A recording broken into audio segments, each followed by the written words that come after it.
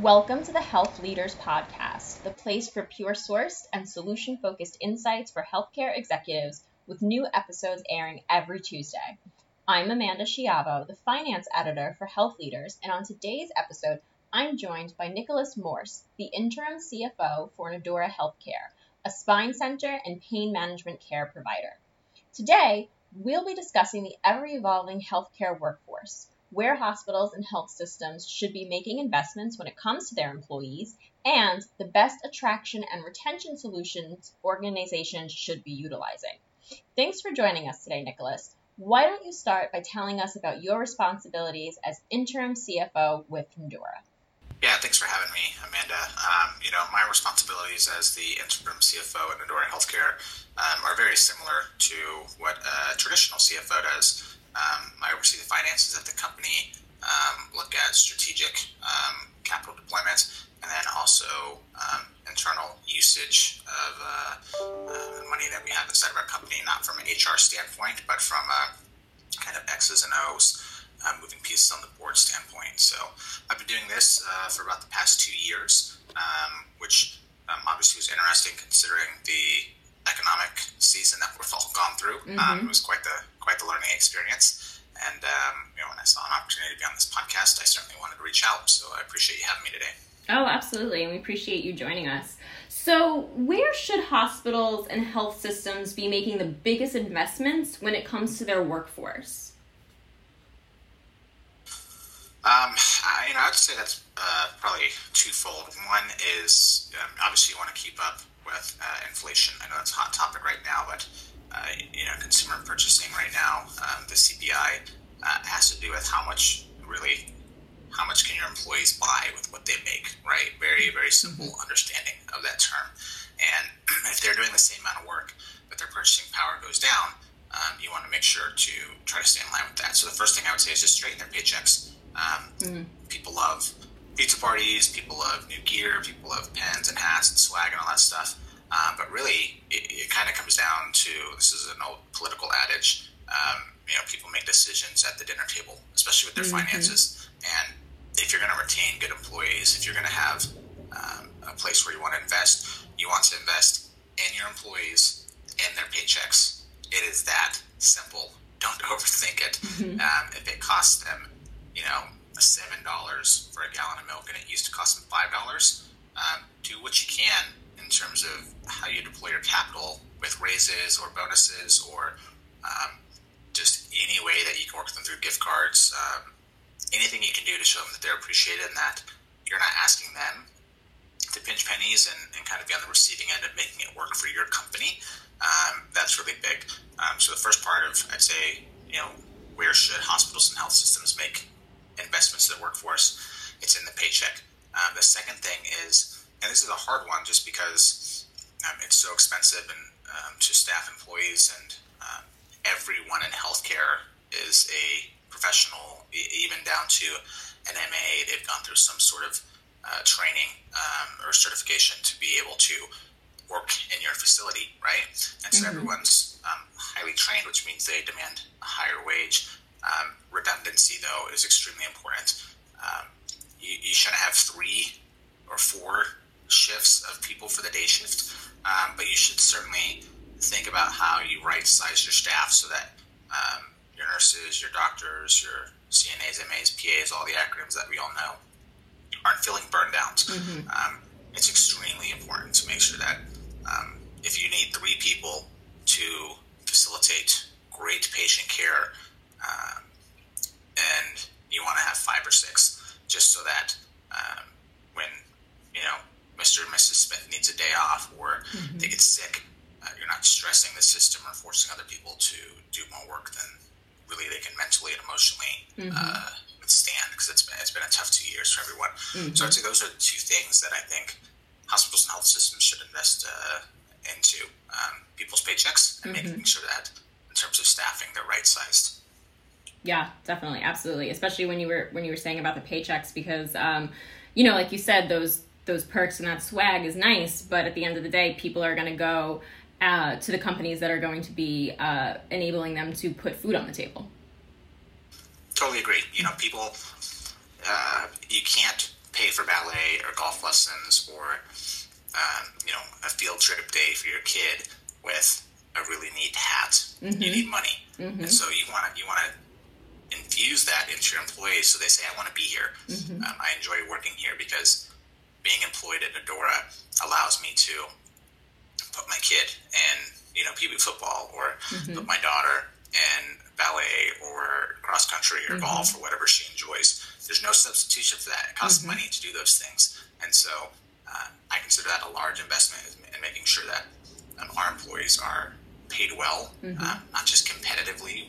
We actually, as an ambulatory surgical center company, pay hospital rates because we want the best people in our company, and we want them to enjoy being here and not be worried about, do I need to pick up an additional shift? Do I need to get a second job? Do I need to DoorDash or any of that stuff?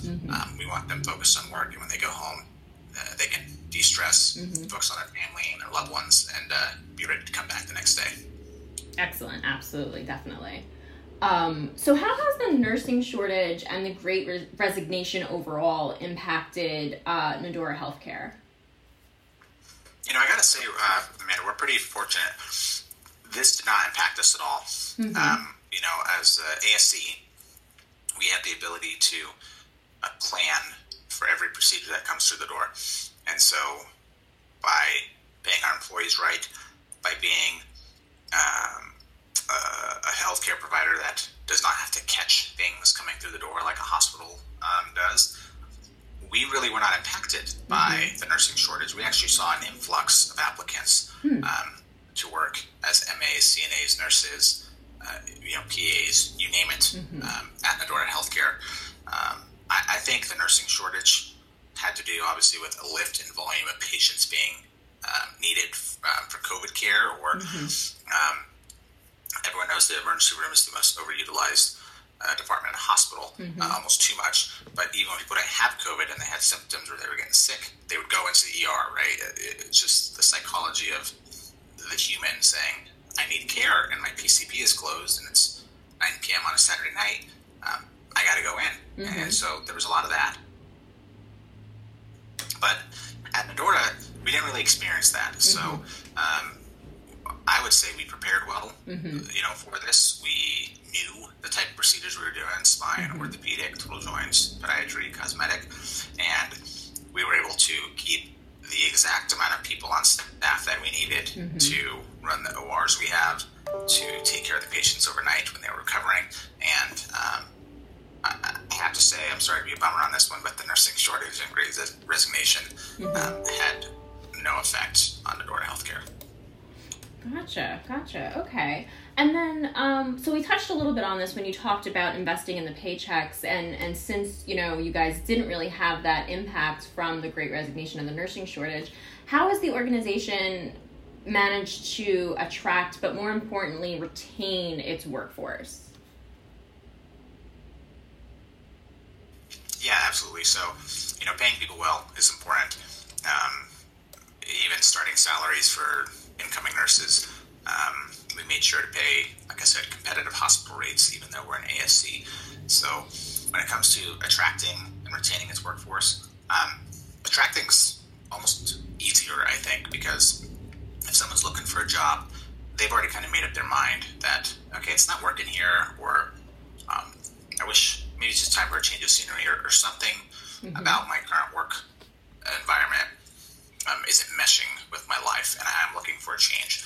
So when you're recruiting new people, you're able to say, hey, here's our compensation package, here are your hours, here's how much you make, here's who you work with, do you want to do this? It's really kind of a 5-part problem. And if they choose to come over to you, great. You do the paperwork, you bring them in, you get them trained. In about 6 to 9 months, they're capable of working in all the departments at our company, and they move forward. We really don't see a lot of turnover there. But retaining the workforce is actually a difficult part, I think. America is so wealthy as a country, and there are healthcare providers for any trained professional who's a clinician that they can jump from employer to employer to employer. Even in, you don't have to be in a large metro area. You could probably find 20 or 30 different employers that you can work for if you have your nursing certification. And so retaining the workforce is much more difficult. And like I said, it's not pizza parties, even though we have those. It's not burritos in the morning. It is, do they like the work they do? Do they enjoy the people they work with? Are they treated well at work? So these are professionals, once they're trained, we let them do their work, we stay out of their hair. And are they compensated correctly with where they live? So in Northern Colorado, if it costs, like I said, $7 for a gallon of milk, we want to make sure that they can afford to live up here. One of the worst things, I think, when it comes to retaining workforce is if people can't afford to live in the towns that they work in. And we take all of that very seriously. So retaining the workforce, for us, it comes down to those four things. Do they like what they do? Do they enjoy who they work with? Do they want to be here? And then are they being compensated correctly? And if you kind of have that four-piece puzzle in place for employee retention, because new employees go through a different phase. Everything's a honeymoon at the beginning. Then they begin to understand the expectations in the workforce. Then kind of that third phase about, like I said, after the 6 to 9 months of training comes in, they determine if they want to be here or not. But most of the time they stay with us. But for the people who've been here for a few years, which we've had great employee retention over the, I'd say, past 9 or 10 years that we've been open, totally different psychology when it comes to if they want to stay here. Every day they're evaluating, can I get a better offer? Is the quality of life better or worse if I go down the street to the hospital? Am I going to make more or less? Am I going to have more or less time with my family? All of that goes into employee retention. And we want to make sure to check every single box when it comes to making sure we're retaining our employees, because, if someone needs a raise of $2, $3, $4 an hour, it is more affordable to have that highly trained, highly experienced employee get the raise that they're asking for than it is to bring in a new employee. As great as new employees are, they are way more expensive to train, invest, get them on board than it is to, take that charge nurse and keep her happy and keep her here. So, I kind of covered a lot of ground there, but no one individual is, a perfect system. There's no automation to keeping people on your floors happy. It's really a composite of how their life is going, and does work fit into their life? Do they enjoy being here? And do they feel a sense of achievement out of it? So I'll pause there because I know I covered a lot of ground, but it's really a bifurcated answer, because you're dealing with different people in different stages of their employment, and they think differently as they're going through those phases. It definitely feels like there's been a shift in the mindset. It used to be that employees should be grateful for having a job and just kind of put their heads down and do the work. And now that mindset seems to have shifted to where the employer is the grateful one and needs to make serious effort in retaining and attracting those employees. Would you agree with that? Yeah, you should always be looking around the corner, right? Like if you're, for us, if we know we're gonna plan for, goodness, 10 surgeries a day, but in 2 weeks we're gonna have 15 surgeries on that one day. Can your employees handle that? Do they want to handle it? First of all, they're trained professionals. They can quit at any time and they can go down the street and be employed within a day.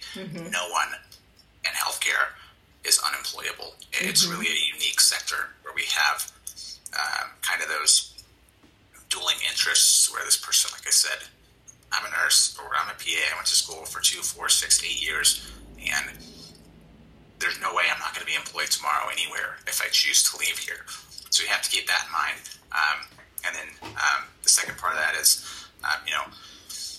with, I want to say, the nursing shortage or the challenge, but and I don't even know if the pandemic has shifted. I think the companies that you're seeing be successful, not close down, not have people working 80 hours a week in a field where they should be working 40 or 50 a week. I think they've treated people right all along. That's just my opinion. If you treat people poorly, I think the pandemic maybe was enlightening for employees to say, what am I doing here? Why am I wasting my time? I make, $50, $60 an hour. I can go make $70 an hour down the street and be treated better. And so sometimes it takes external influences to cause us as humans to rethink our situation. And so for some companies, yes, they absolutely needed a culture shock, and they needed to wake up and say, whoa, I gotta start treating my engineers better, because otherwise we're not going to have anyone to do maintenance at the hospital.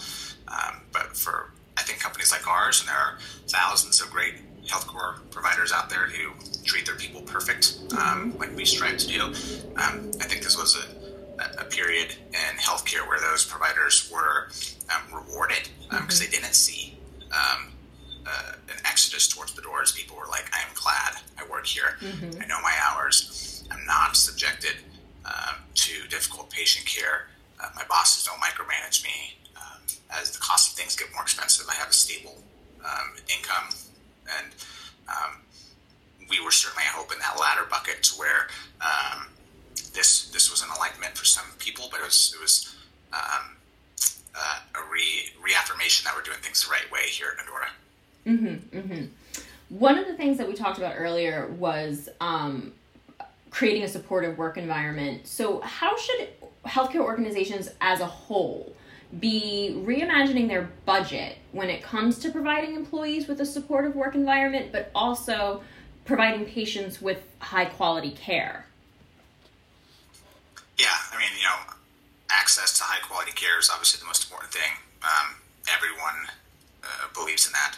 You can never lose sight of when a patient comes in, and I can only use us as an example, but when a patient comes in for a knee replacement, they need to have a perfect clinical outcome, and they need to have a great customer experience or patient experience from the time they're checking at the front desk all the way to the time when their global 90 is up and they're moving on to PT. So that is obviously the most important thing at all times, is the patient experience, and the patient outcome has to be perfect. You can never strive for less than that. So that's really important. But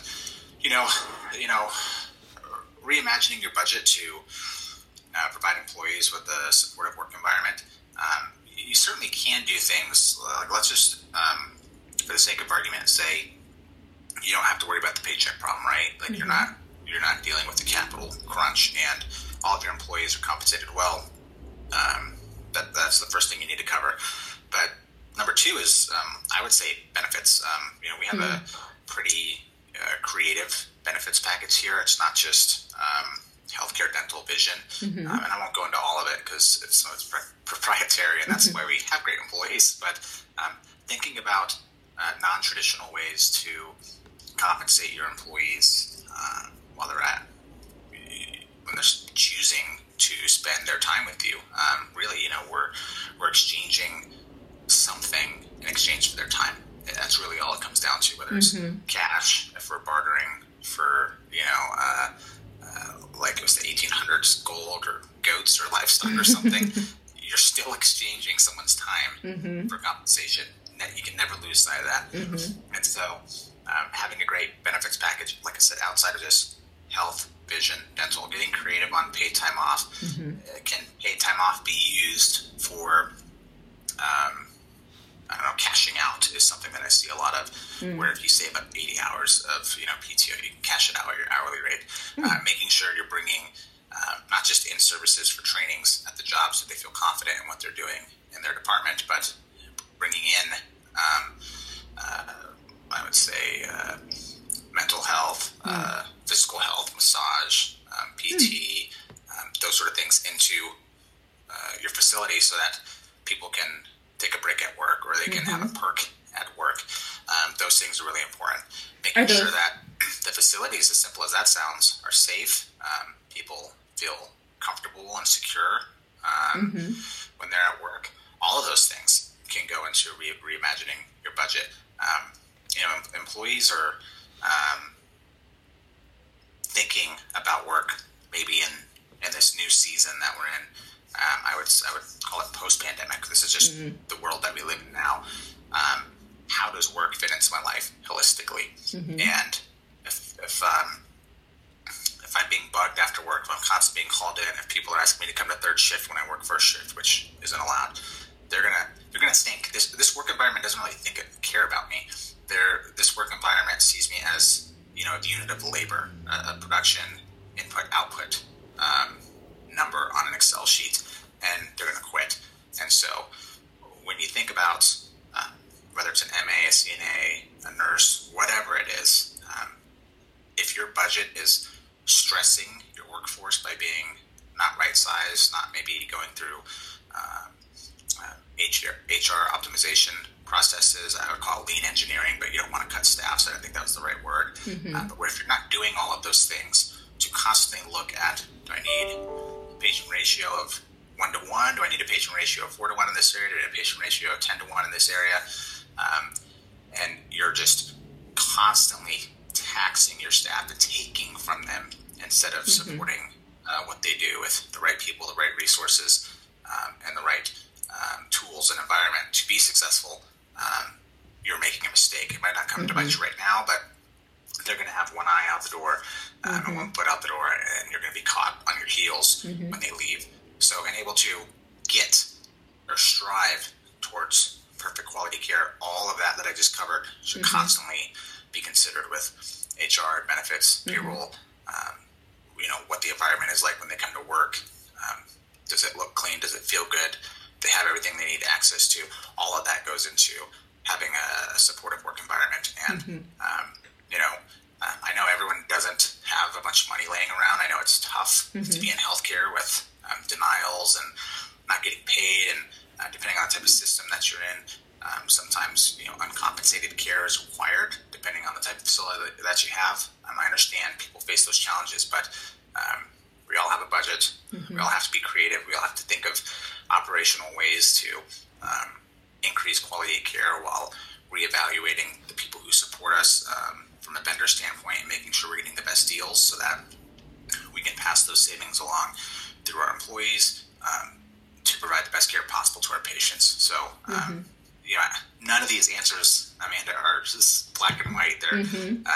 They're complex. There are a lot of moving parts working together.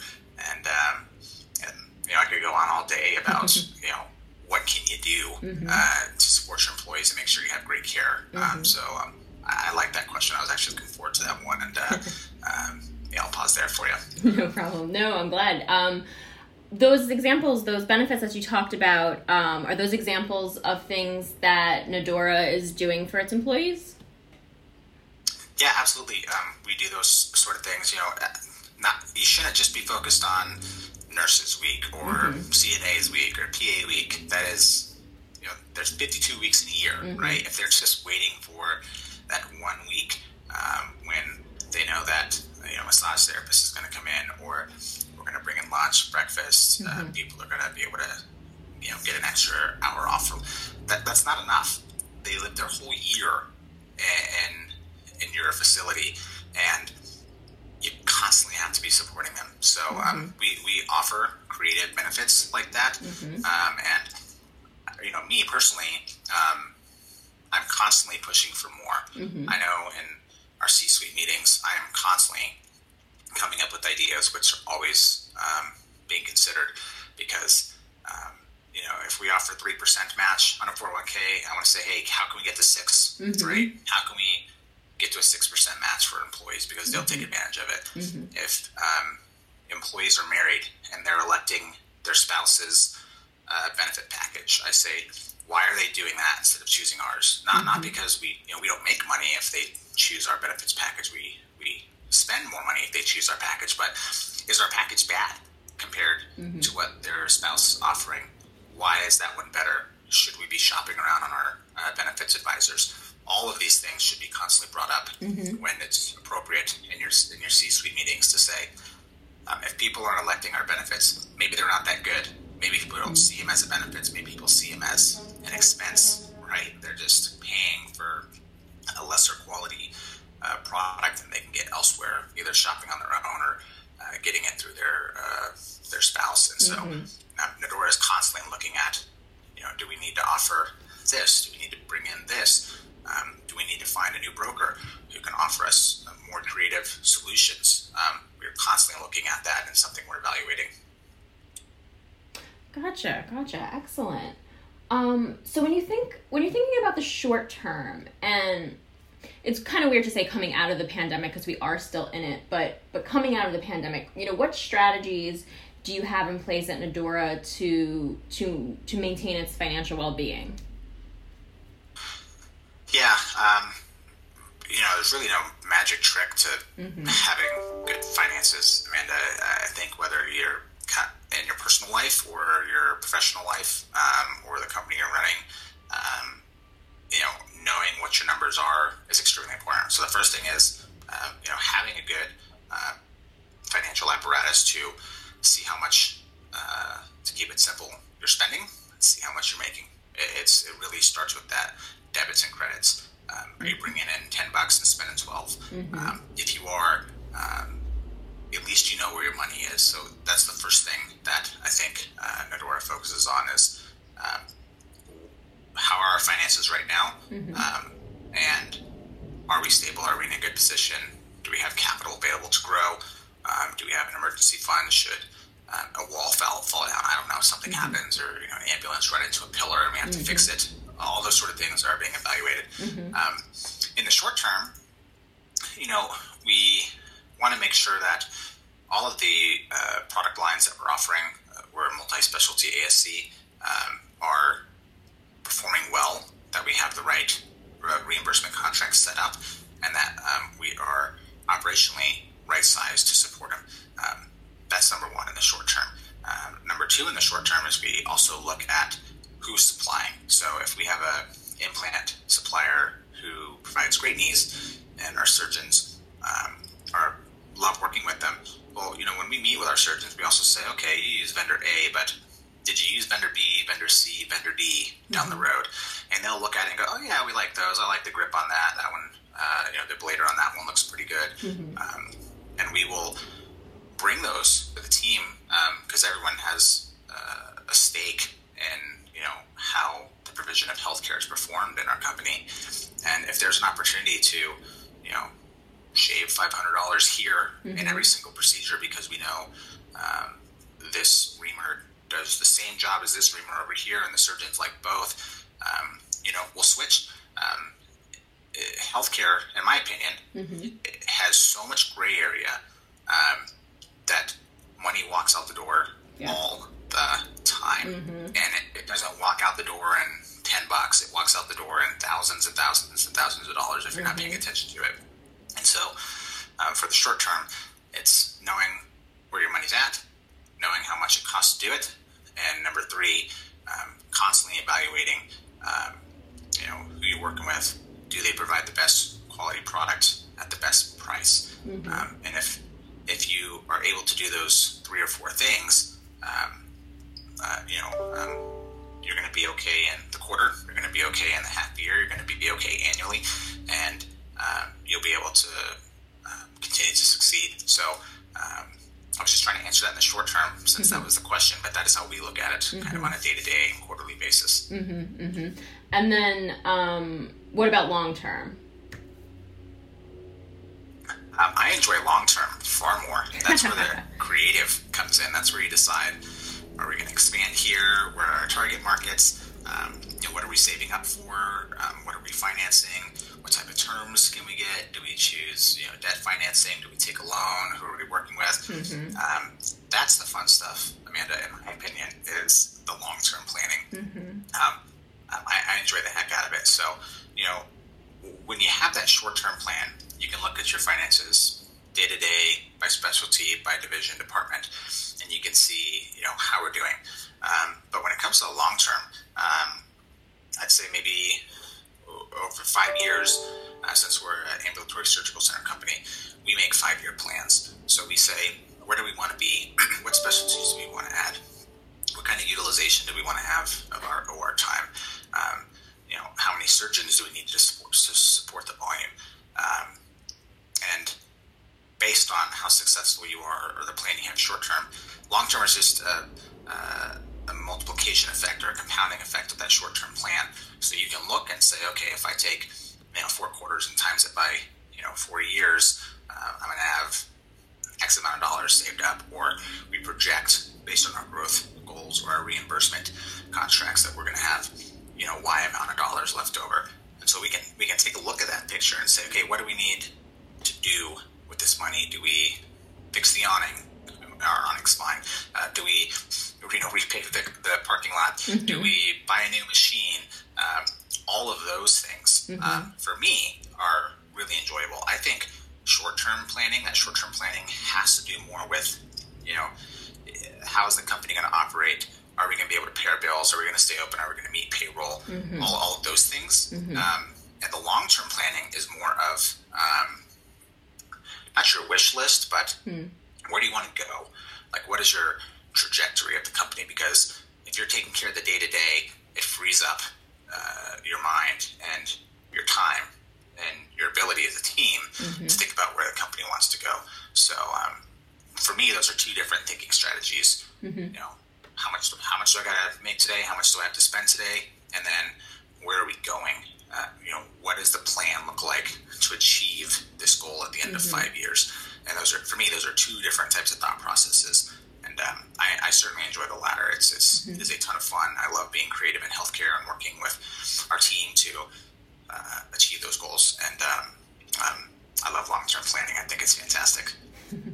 So what advice would you give to another healthcare CFO, who's struggling with maybe balancing the challenges they're facing on the workforce side of things, but also on the facility's overall financial well-being? Vertically integrate as much as you can. I know that's more of a operational advice, but CFOs have a ton of influence over operations, over marketing, over semi-sterile storage. CFOs are some of the most powerful people in the company. If they choose to be, you're not just counting and providing guidance to the CEO or the board about, here's what our P&L is this month. Here's what, where our accrual is looking like. If you're just doing the job description, you should just be an accountant. I don't know what to say. That might be a little tough, but it's the truth. Your job is to provide strategy, steer the finances of the company so that the CEO and the board and the chairman can take your advice and make better decisions moving forward. So if a CFO is struggling with the challenges that are facing on the workforce and financial well-being, CFOs understand this. Take out your pencil. You need to perform a time and motion study in every department. You need to review all the vendors that you're working with. You need to look at your head count and make sure you're right size so that people get exactly the 40 hours that they're paying for, and you don't have people sitting around for 8 hours a day when they should be working. You need to be able to look at capital strategies to maybe use debt financing or a loan to make up the difference and accelerate into growth. And you can project, okay, if I take this money, invest it here and do this, I'll see this sort of yield on it, and I can pay back the money I've lost and fix the deficit that we're having. All of these things go into a CFO's job, in my opinion. And how you're investing the money. If your organization has money left over, where can you see the greatest return? Savings is important, but can you deploy that capital elsewhere to create additional revenue? Those are the sort of suggestions that a CFO should be making to I'll just say the leadership, so I don't keep repeating the same three people, because your job is so much more important than just how much money do we bring in, how much are we spending, here's the report. CFOs, in my opinion, had an extremely tough job over the last 2 years, and thinking about, how do I stop acting like the bank? A lot of hospitals function as a bank. They finance the surgery or the care without being compensated. How can I get that down, right? How can we use insurance or commercial coverage to be the bank instead of us? Our job is to provide the care and get paid for it. How do you stand up maybe lines of credit to provide the capital you need to fix some of the challenges that you're facing? Those are important. Who do I talk to in network contracting to see if we need additional carve-outs to cover a lot of the procedures that we're seeing come through the door that we hadn't previously been carved out for. All of those things go into the job, and it's not just, oh, what am I struggling with, and how do I provide a report? That's extremely short-sighted. So my advice to the CFOs would be, think about your role in terms of not just the purse strings, but you have an influence in every single department, and your job is to make all those departments better, not just on paper, because the company needs you to do it. Absolutely. Excellent. Well, it was a pleasure having you join us today, Nick. And thank you all for listening to the Health Leaders Podcast. We'll be back next Tuesday with more healthcare industry insights.